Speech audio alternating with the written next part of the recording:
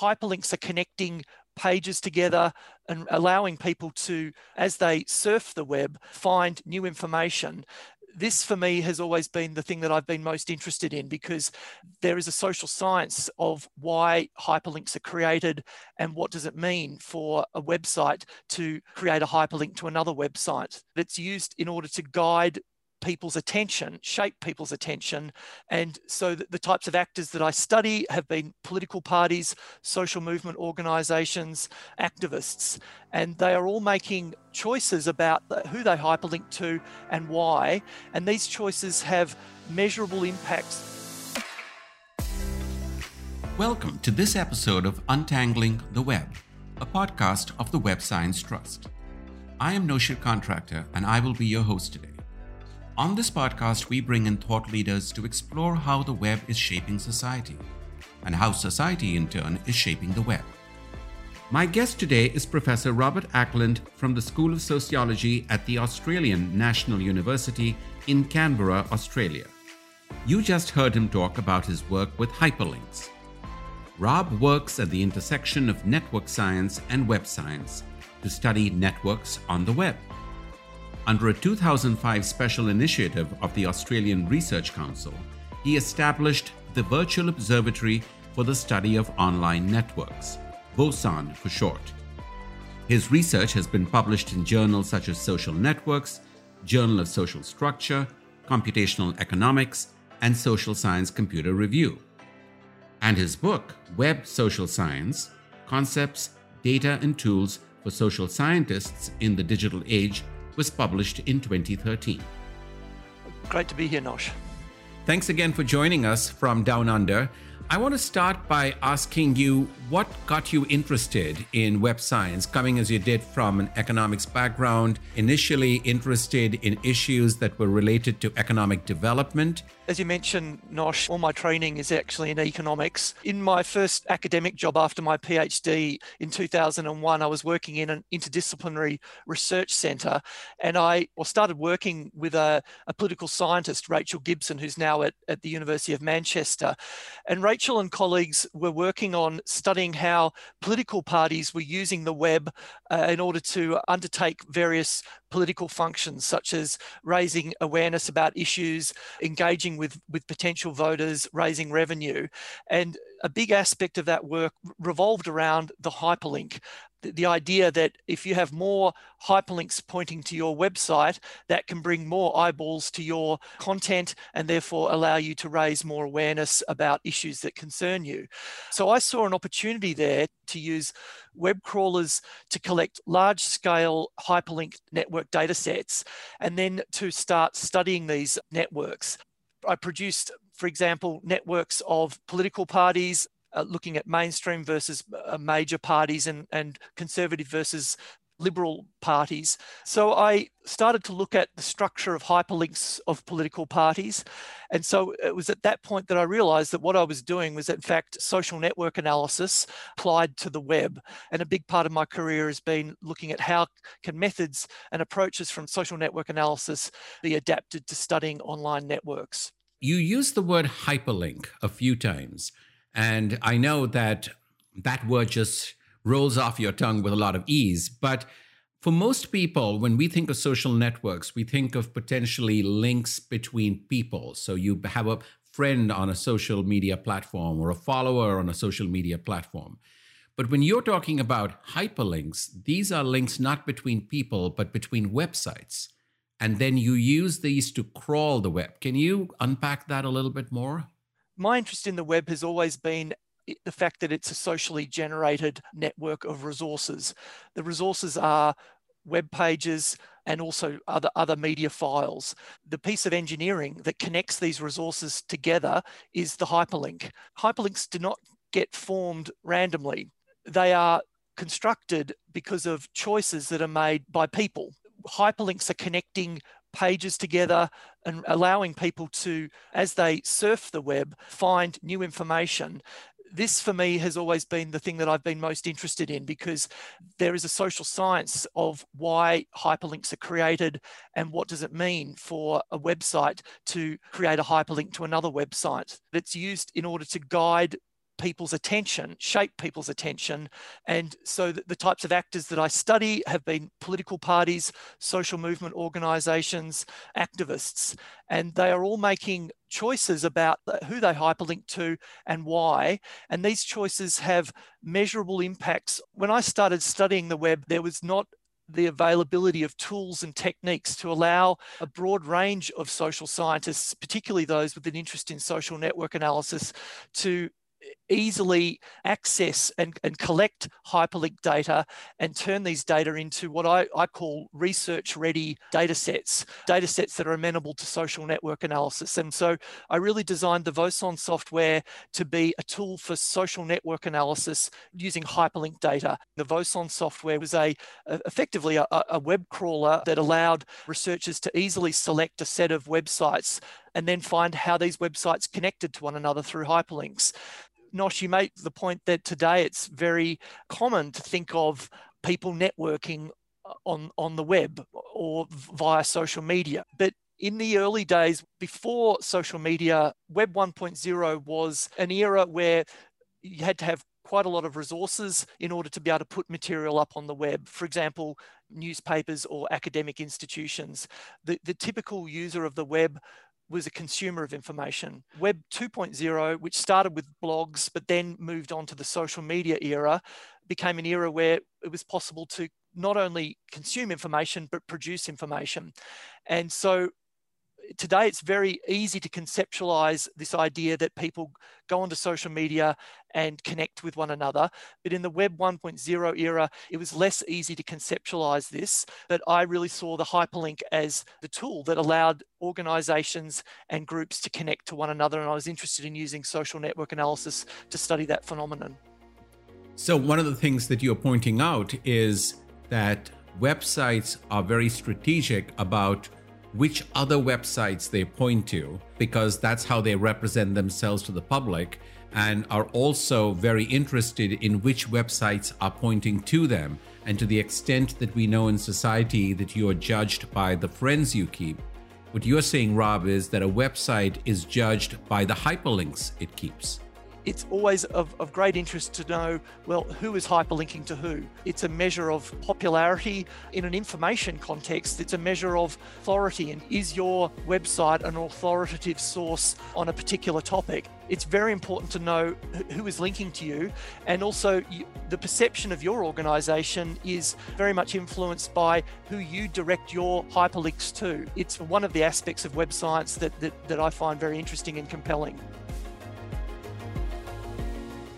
One of the things, of course, that can happen with hyperlinks, as it does today with friend links or follow links, is that you can create them and at some point you could dissolve them, or you could unfollow someone or unfriend someone or remove a link that you have with someone.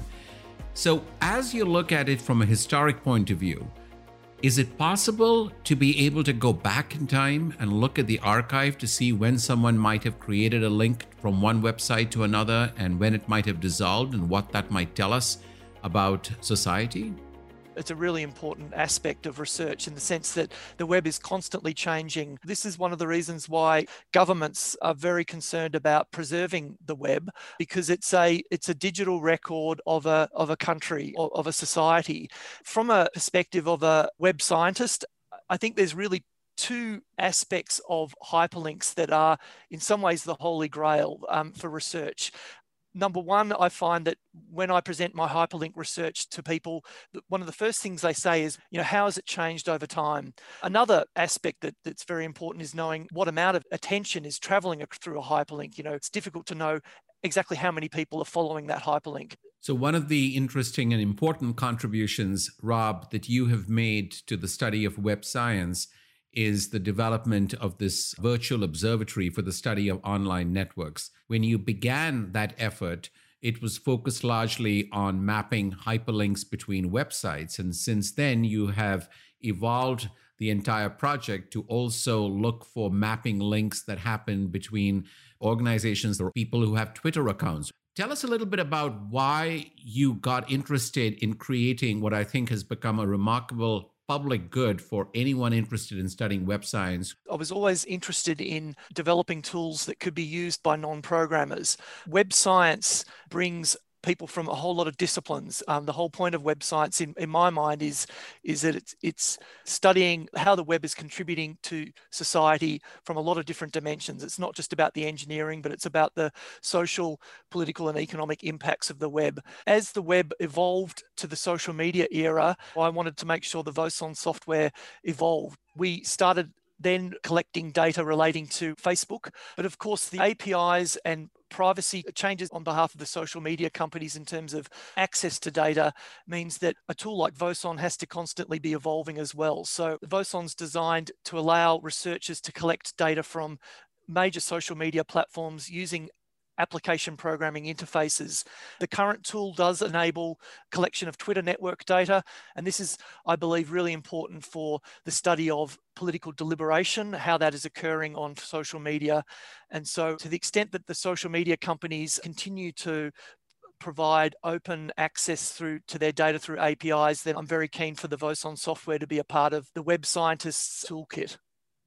Along with your evolution of work from hyperlinks to looking at other social media platforms, you've also evolved in your conceptualization of bots, where initially you could think of a bot as being a web crawler. We now know a lot about spam bots and chat bots and bots that can conduct automated high-frequency trading in global financial markets. And you also talk a lot about what you refer to as social bots. First of all, how do you define a social bot, and what differentiates a social bot from some of these other bots that we've just talked about?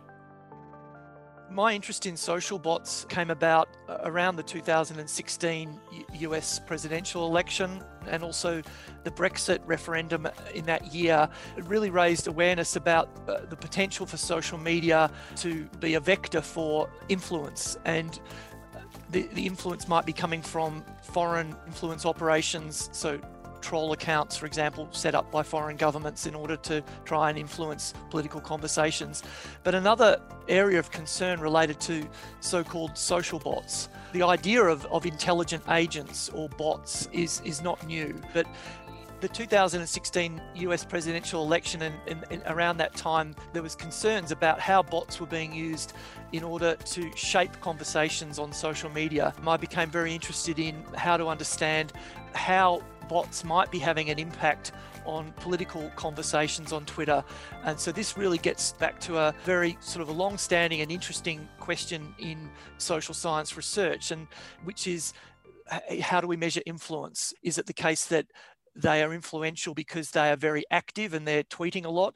Or is it the case that they are influential because their tweets somehow help to propagate particular information or raise prominence of particular themes or frames? And so I think the presence and impact of bots is a core issue and potential concern for web science. So while there is a lot of research that highlights the dangers or the risks associated with social bots, can you talk a little bit about why and how you believe that social bots can actually help promote deliberative democracy in social media? If we think about bots in other areas of society and the economy, they're generally designed to be useful in the sense that they provide information that helps people make decisions in a financial market setting, for example. And so first work that I got involved in the area of social bots was with Tim Graham.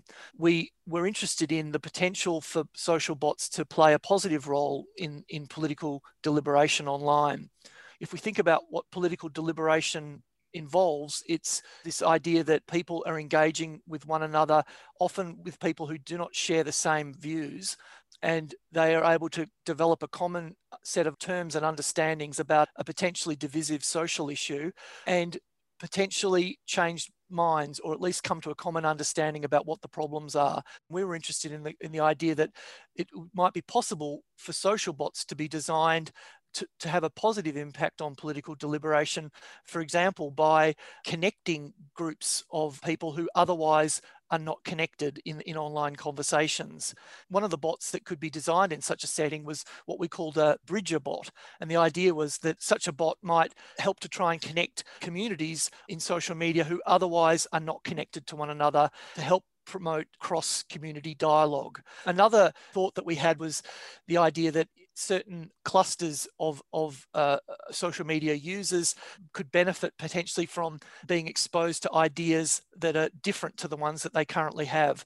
And so the idea was a bot that could somehow start to operate or start to be present in a conversation, participating by raising ideas that were somehow counter to what the current thinking was.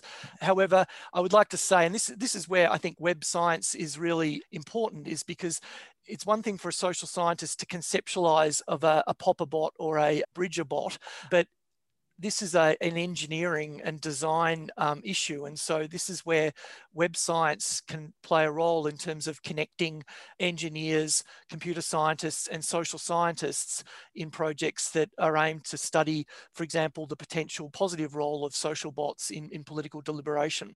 Speaking of positive roles of social bots, you and Tim, also inspired by Isaac Asimov's 3 laws of robotics, postulate 3 principles of social bots. So the paper on social bots that I co-authored with Tim Graham was partly inspired by our common interest in studying the web from a social network analysis perspective. But there are actually 2 literary inspirations for this work. The first inspiration is evident in the title of the paper, which is "Do Social Bots Dream of Popping the Filter Bubble?" So this was a reference to Philip K. Dick's seminal novel, "Do Androids Dream of Electric Sheep?" And this is a novel that inspired the Blade Runner film. And so we were interested in this idea of social bots as autonomous agents with a purpose. And we were interested in the idea that the purpose of social bots could be a positive one, in the sense of making a positive contribution to deliberative democracy online. However, this is an engineering problem. We're a social scientist, but we realize that the design of a social bot is an engineering task. And so another literary inspiration for this work was Isaac Asimov, who famously proposed the 3 principles of robotics. And so we drew on those principles, and I want to emphasize that this is not an engineering paper that we're proposing. In some ways, it's a thought piece. But the first principle of robotics is that, or our adaptation of Asimov's principles was that a social bot must do no harm to a human being.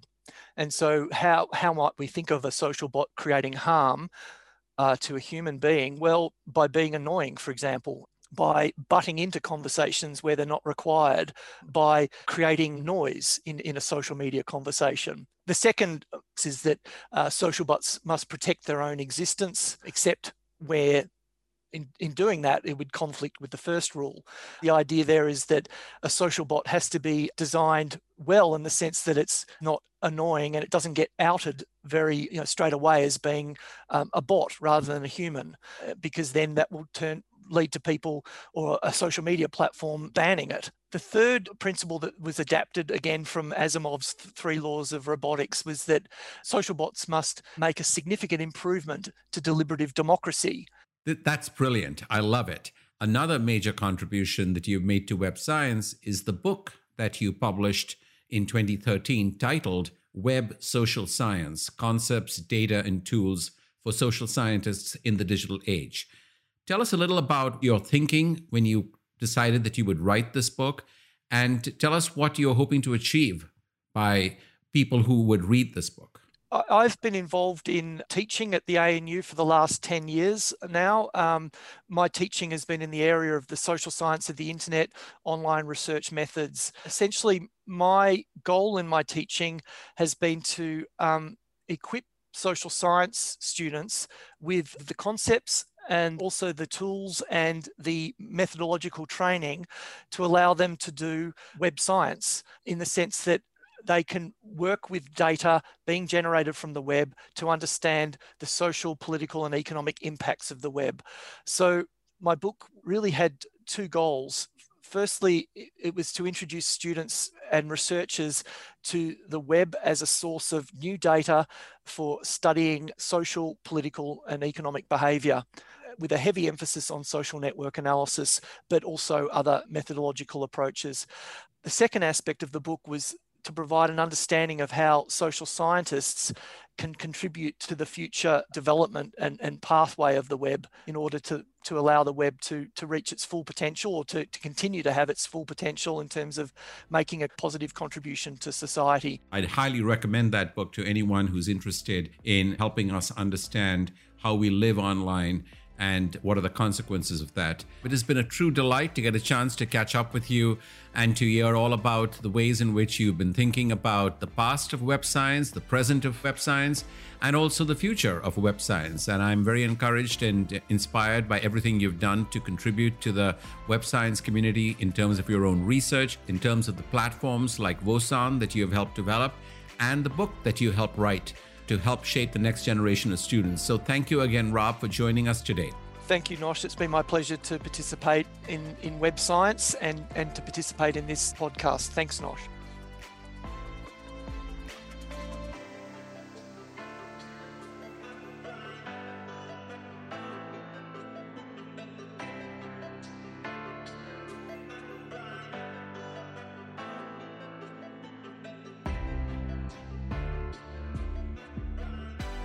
Untangling the Web is a production of the Web Science Trust. This episode was edited by Molly Lubers. I am Noshir Contractor. You can find out more about our conversation today in the show notes. Thanks for listening.